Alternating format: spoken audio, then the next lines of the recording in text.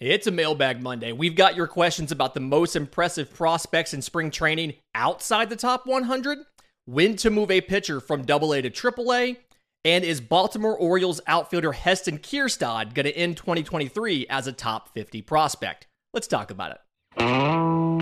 You are Locked On MLB Prospects, part of the Locked On Podcast Network, your team every day.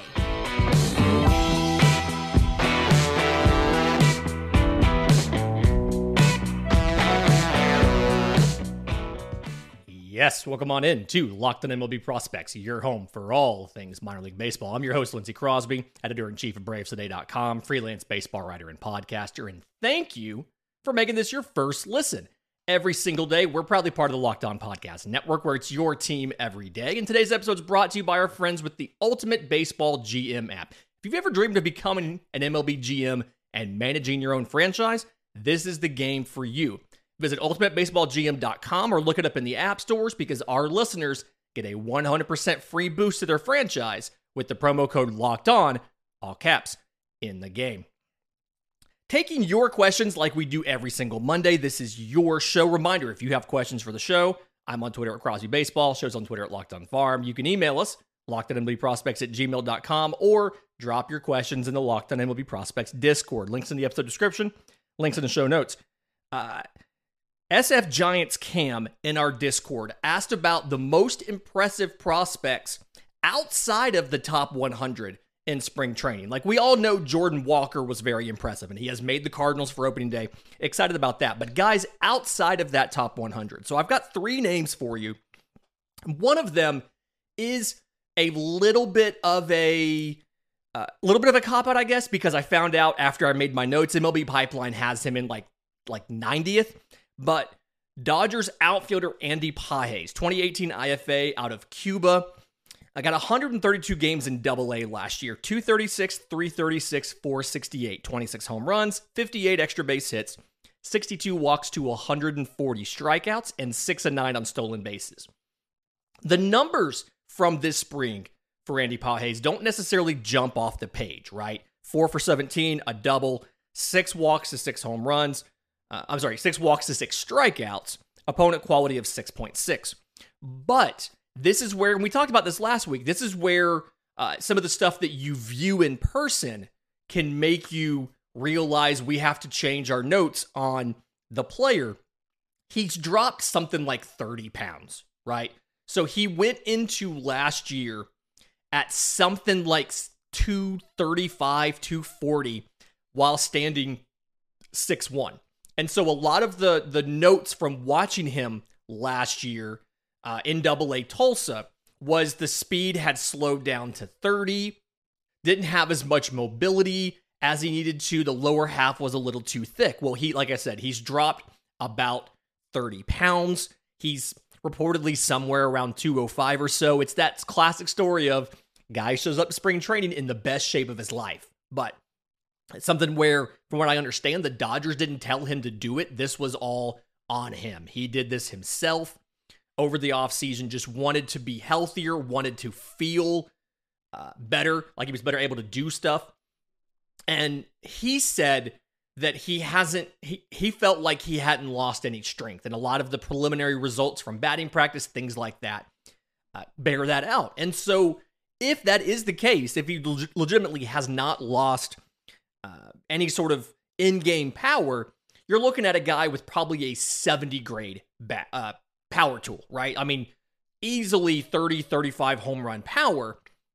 Something where athletically the swing wasn't maybe always optimal. It was a little bit because of the way he swings uphill. You have an issue with elevated velocity. You also had an issue between that and between his swing decisions on sliders. You could see him get got by things away. Being a little bit lighter, the thought process would be he's better able to make adjustments physically during an at-bat, things like that.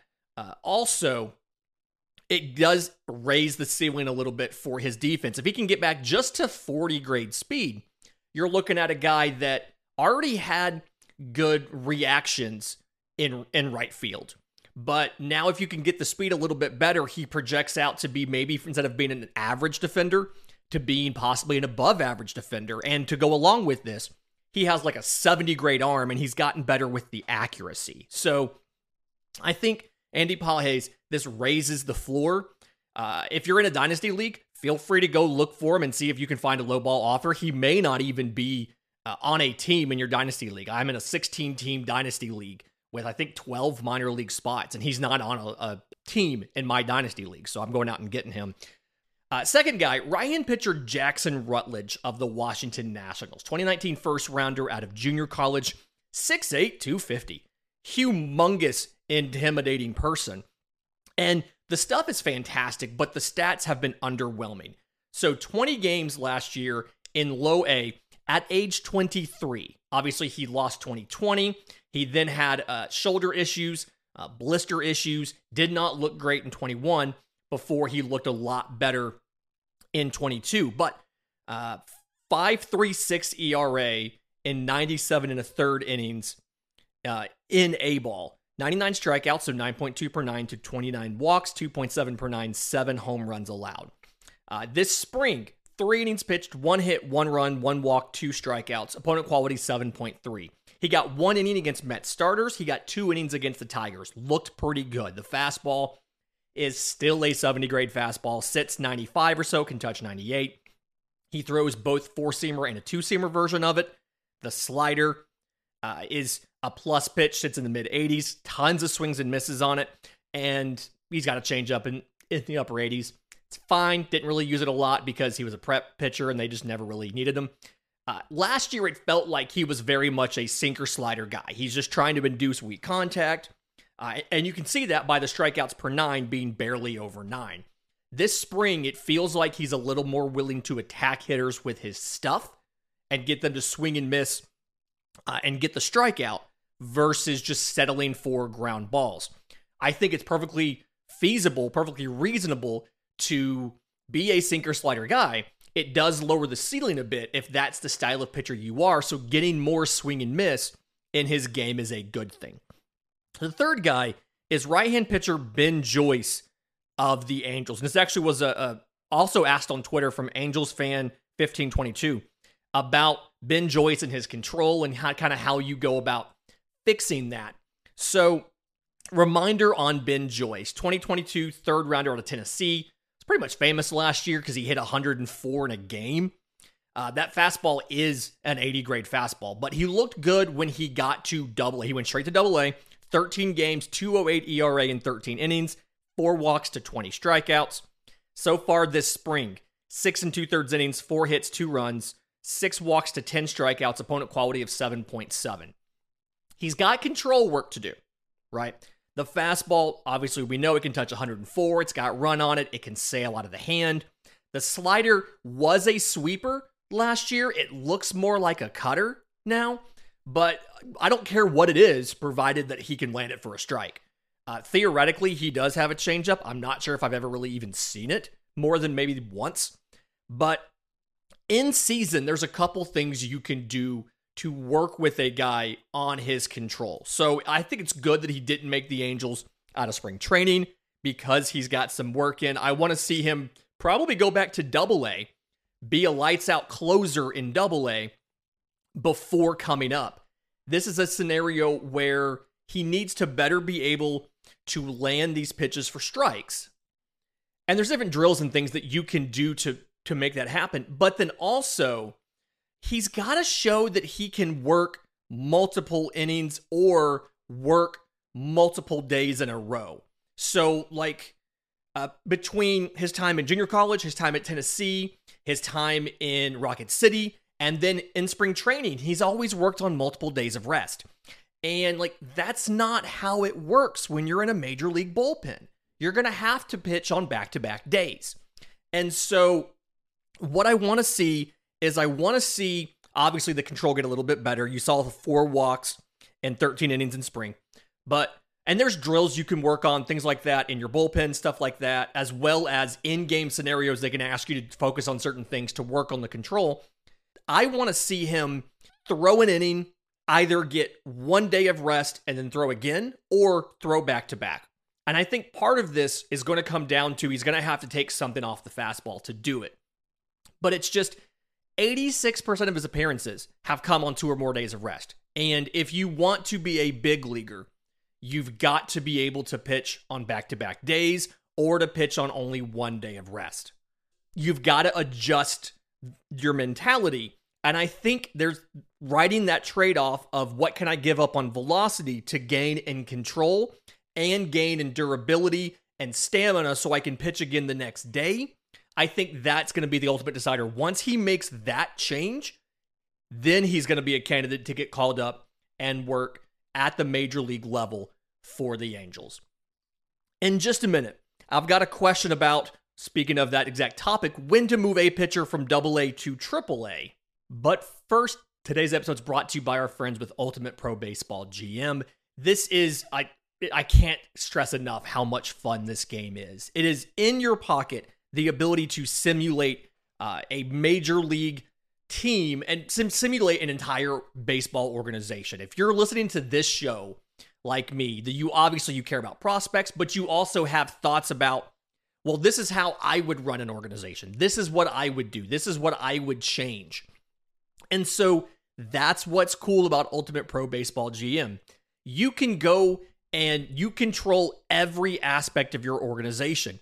You're managing the finances. You're balancing payroll with what you make from concessions or ticket sales. You're broadcasting, all of that. You are controlling scouting and drafting players. You are controlling free agency. You are controlling when to promote players. You're dealing with personalities, whether it's your coaches and your staff, whether it's the personalities in your clubhouse for your players and the morale and how that works. Maybe you want to tear it down to rebuild your farm system. You have to keep the players at the major league level happy through all of that losing. You have to keep fans coming to the ballpark. It's a very realistic and challenging game world. We have a league between a bunch of the different Locked On MLB hosts. So like you can create leagues with your friends and you and all your friends can play the league as well. But I am competing with some of these other hosts, and my team it's fine. It's holding its own at the major league level, but by far I have the best farm system. And so it's something where I project to have more money in free agency than a lot of those other teams will, and I'm going to have more contributions from my farm system than they are, which means I'm in a very advantageous position when it's time to figure out like what free agents I'm going to go sign. I can probably outbid anybody because I have less holes because I've got prospects that I feel good about. I'm also noticing that reluctance to trade your own prospects about overvaluing your own guys. So it's really interesting to kind of see how that works. But anyway, Locked On MLB Prospects listeners get a 100% free boost to their franchise when you use the promo code Locked On in the game store. Make sure to check it out. Download the game. Just visit probaseballgm.com. Scan the code on the screen if you're on YouTube, or look it up on the App Store. That's probaseballgm.com, the Ultimate Baseball GM app. Start your dynasty today. Really interesting question I got from at Coca-Cola on Twitter, also a Twitch streamer, really entertaining, go check it out. But he asked about what factors would you use to determine whether a AA pitcher should move up to AAA? And I think it's a fascinating question because if you think about it, AA and AAA exist for different reasons. They're both in the high minors, but AA is very much development. Our goal is to make these players better so that they can eventually help out at the major league level. The purpose of your AAA team is to help the major league roster win. So when you sign veterans to minor league deals, things like that, they are in AAA. When you have organizational guys that are quad A guys that may be an emergency call-up because you had 3 injuries in the outfield and you have to get through a doubleheader, or you need an extra arm for a doubleheader, that's your AAA team. And so I think there's different things you can learn at each level.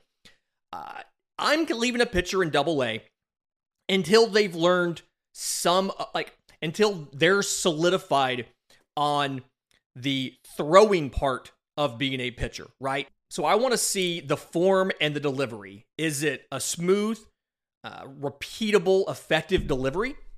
I want to see the command and the control. Can they land the pitches where they need to land the pitches? Can they spot the fastball where they're trying to spot the fastball?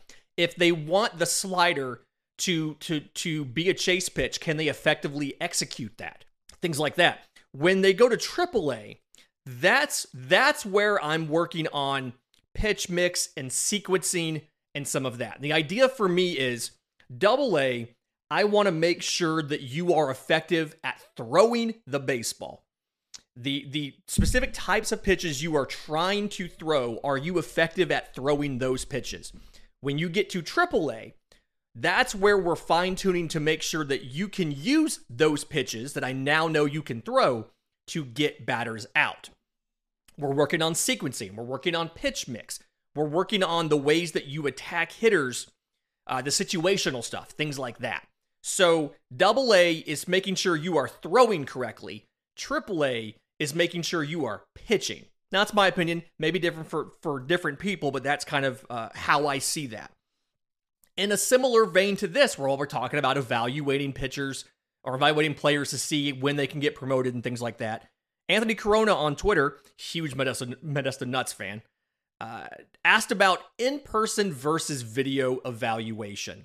And is there really a difference in the two, or can you get by with just video or just in-person, things like that? I do think that there are some things that you're only going to pick up on video that you're only going to pick up in person that you're not going to pick up on video, right? Things you're not going to see on the television broadcast. So anything that's about how the guy performs in play, like does he make the catch? How is the read route reaction in the outfield? Can he hit the slider down and away? That's all stuff you can pick up off of video. But the little things that don't come up on television, let's say it's a right fielder, okay? There's a ground ball in the infield. How quickly is he getting down the line to go back up the first baseman? There's a ball hit to left field. It looks like there may be a play at second. Is he rotating down to come provide support? You know, if there's a ball that's solidly hit to the center fielder, is he getting over there and attempting to back up the play in case that center fielder doesn't catch it? Effort, things like that. Baseball instincts, the type of attention they pay between innings, how engaged they are in the dugout, the relationships they have with their teammates. That's all stuff you can see in person that's hard to get off of the video feed. And so that's why it's important to try to do both. And that's why I don't always have the chance to travel to see prospects. Most prospects I don't get to see in person, but I try to read as many scouting reports from people that do go see these prospects in person to try to pick up on extra things like that, whether it's Baseball America, Baseball Prospectus, MLB Pipeline. A lot of those different organizations, a lot of those different groups do live looks for scouting. And you'll see a lot of those websites, when they do a live look, they write it up because there's more than just what goes into the player's profile that's always available to be seen. And I want to know that stuff. So there is absolutely value in going to look at a player. But at the same time, I do think you can get a lot of the in-game information from video. It's just not perfect. It's kind of like scouting versus analytics. Analytics can tell you a lot, but there's some stuff, especially the intangible stuff, the makeup stuff, that you can only learn from in-person scouting. And for prospects, it's kind of the same way. In just a minute, I've got a great question about, can outfielder Heston Kierstad be a top 50 prospect for the Orioles next year? But first, today's episode is brought to you by our friends at Built Bar. The Built March Madness bracket is here. I know you've got a favorite bar or puff. Now it's the time to make it count. Go to BuiltMarchMadness.com to vote for your favorites. I am voting for churro. That is my absolute favorite flavor.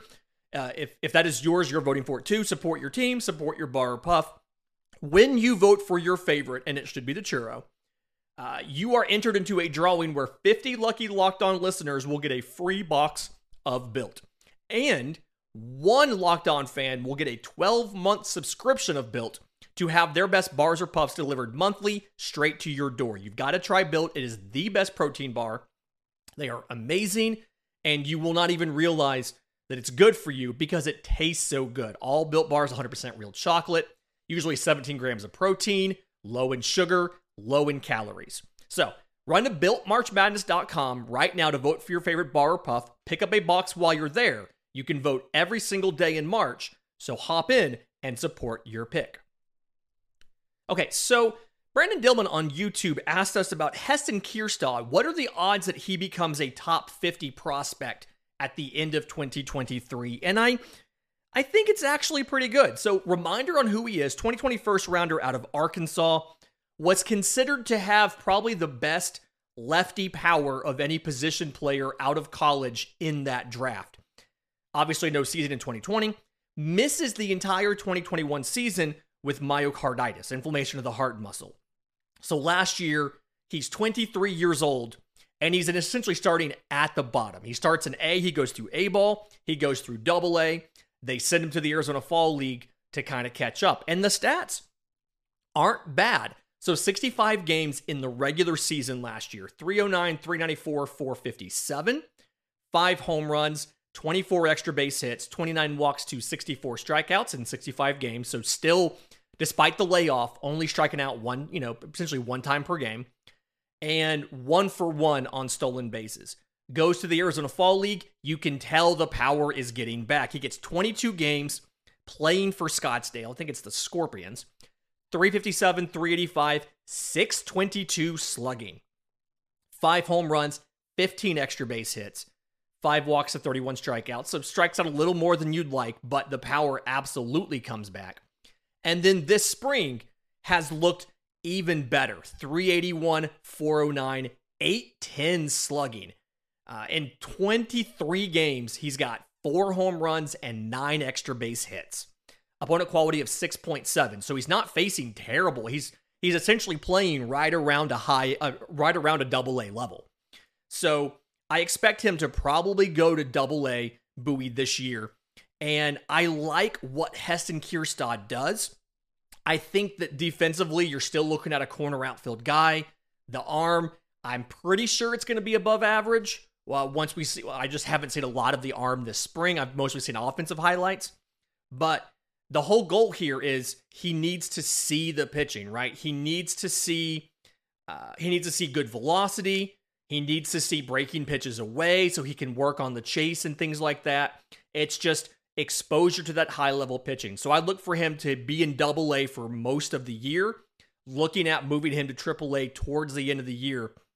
But I've got him absolutely as a guy who should jump into the top 50 by the end of the season, at the end of his age 24 year, and us talking about a 2024 call-up for Heston Kjerstad. Another guy where if he's available in your fantasy league, go out and get him. Been very impressed offensively with what I've seen so far. Another question from our Discord, Scuba, with 2 O's and 3 A's, asks about Astros pitcher Alex Santos. Alex Santos was a 2020 second-round supplemental out of high school. Obviously didn't pitch in 2020. Got in some games in low-A Fayetteville in 2021. Last year, 23 games, 14 starts, 82 and 2/3 innings, 5.99 ERA. 104 strikeouts, so 11.3 per 9, to 37 walks, so 4 walks per 9, and gave up 15 home runs. He's got a combination of tools that fit the Astros and what they like to do, right? The issue you have is it's a lot of it's mechanical, and then it's the type of pitches he has. So he's got a fastball and a curveball. Those are the 2 main pitches. Fastball sits 92, 93. He can run it up to 95, but it's a lower 90s fastball. Has a lot of spin to it, so it's got good carry up in the zone. Curveball is a vertical breaking curveball. I think it's plus, but fits what the Astros like to do very well as far as the fastball, curveball in the same tunnel. What I want to see, like he has a changeup. He really used it in high school because most prep pitchers don't. He's starting to work on it a little bit, but it's still below average right now. I think if the changeup can continue to get better and you can give him a slider that gives you horizontal break the other direction from the changeup, you're looking at a guy that is a potential starter, has a lot of stuff. The issue you have is his arm action's kind of whippy and doesn't really have a lot of smoothness to it. And then he doesn't always mechanically repeat the delivery.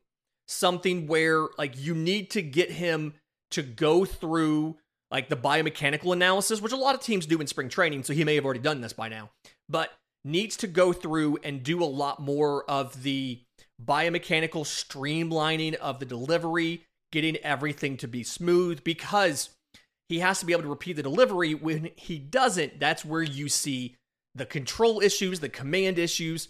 That's where all of that comes up. So, promising player. I believe both Baseball America and MLB Pipeline dropped him off their Astros top 30. I think he probably should still be in there, but towards the back of it. I mean, I'd probably 28, 29. I want to say Baseball America had him in the top 15 in this system last year. Like, that's how far he's dropped because he put up a 5.99 ERA in low A Fayetteville and went 0 for 11 on decisions. He did not win a single game officially. Pitcher wins are dumb, but still, notable that he didn't have one. So, I think he should still be in there. The potential's still there. He's just biomechanically got to work it out. Chef Shelios in our Discord asked about impressive prospects in the World Baseball Classic outside a couple of the ones we've already talked about. We talked about Harry Ford. We talked about Sal Frelick. We talked about Edward Julian because we love the Canadian prospect God of Walks. But there was a couple other guys that were really impressive. And I think the impetus for him to ask this question was right-hand pitcher Duque Hebert from Nicaragua. 5'9", and he left the WBC with a contract from the Tigers. So, again, 5'9", he's a sinker slider guy. He sits right around 89 or 90 miles an hour with a sinker. He's got that slider around the same velocity, changeup's a little bit faster, but he struck out Juan Soto. He struck out Julio Rodriguez. He got Manny Machado swung and missed at a slider before he got a double, and then he struck out Rafael Devers. And it's like, okay, dude's 5'9", but he can pitch. He got a contract. That was really impressive. Continuing with some of the rest of the ones that I saw, I haven't seen anybody else get a contract yet, but there were some other impressive prospects. Javier Assad, a right-hand pitcher out of Mexico. He's a Cubs prospect. So he was the piggyback for Patrick Sandoval against Team USA. Went 3 innings. He got 6 straight outs. He got Pete Alonso. Struck him out. He had it was like fastballs at 96 and 97. He got Kyle Tucker. He got Tim Anderson. He got Will Smith. He got Jeff McNeil. He got Mookie Betts. Gave up a single to Mike Trout, which that happens. Not a big deal. Then he gets Goldschmidt, Arenado, and Alonso out to end the appearance. And I'm like, that if you can get through those 3 innings, like, you're a dude. So I'm excited to see what Javier Assad does this year. He's obviously in great condition. His stuff works. Want to see if the Cubs can have unearthed the gem there and how they continue to use him this year. The third guy, outfielder Jose Ramos from Team Panama. He's a prospect in the Dodgers system. So Panama went 2-2 in their pool. First time they've won games in WBC history. He went 5 for 16. He hit a home run, scored 5 runs. Also, against Cuba, had, if I remember right, like a great running catch in center field where he collided with the wall and then still made the throw in time to get the runner at the plate. So, really good showing there. Something where we're learning things from these WBC games that we didn't think we would because you've got TrackMan in all these parks. You've got StatCast stuff now for all of this. Really impressed with those 3 guys. Fantastic week coming up this week. Obviously, opening day is on Thursday, so we've got our Rookie of the Year draft. A lot of other fun stuff coming up. Reminder, if you have questions for the show, I'm on Twitter at Crosby Baseball. Show's on Twitter at Locked On Farm. You can email us, lockedonmlbprospects@gmail.com, or drop your questions in the Locked On MLB Prospects Discord. Links in the episode description, links in the show notes. Until tomorrow's show, remember, it's always a good time to pay a minor leaguer.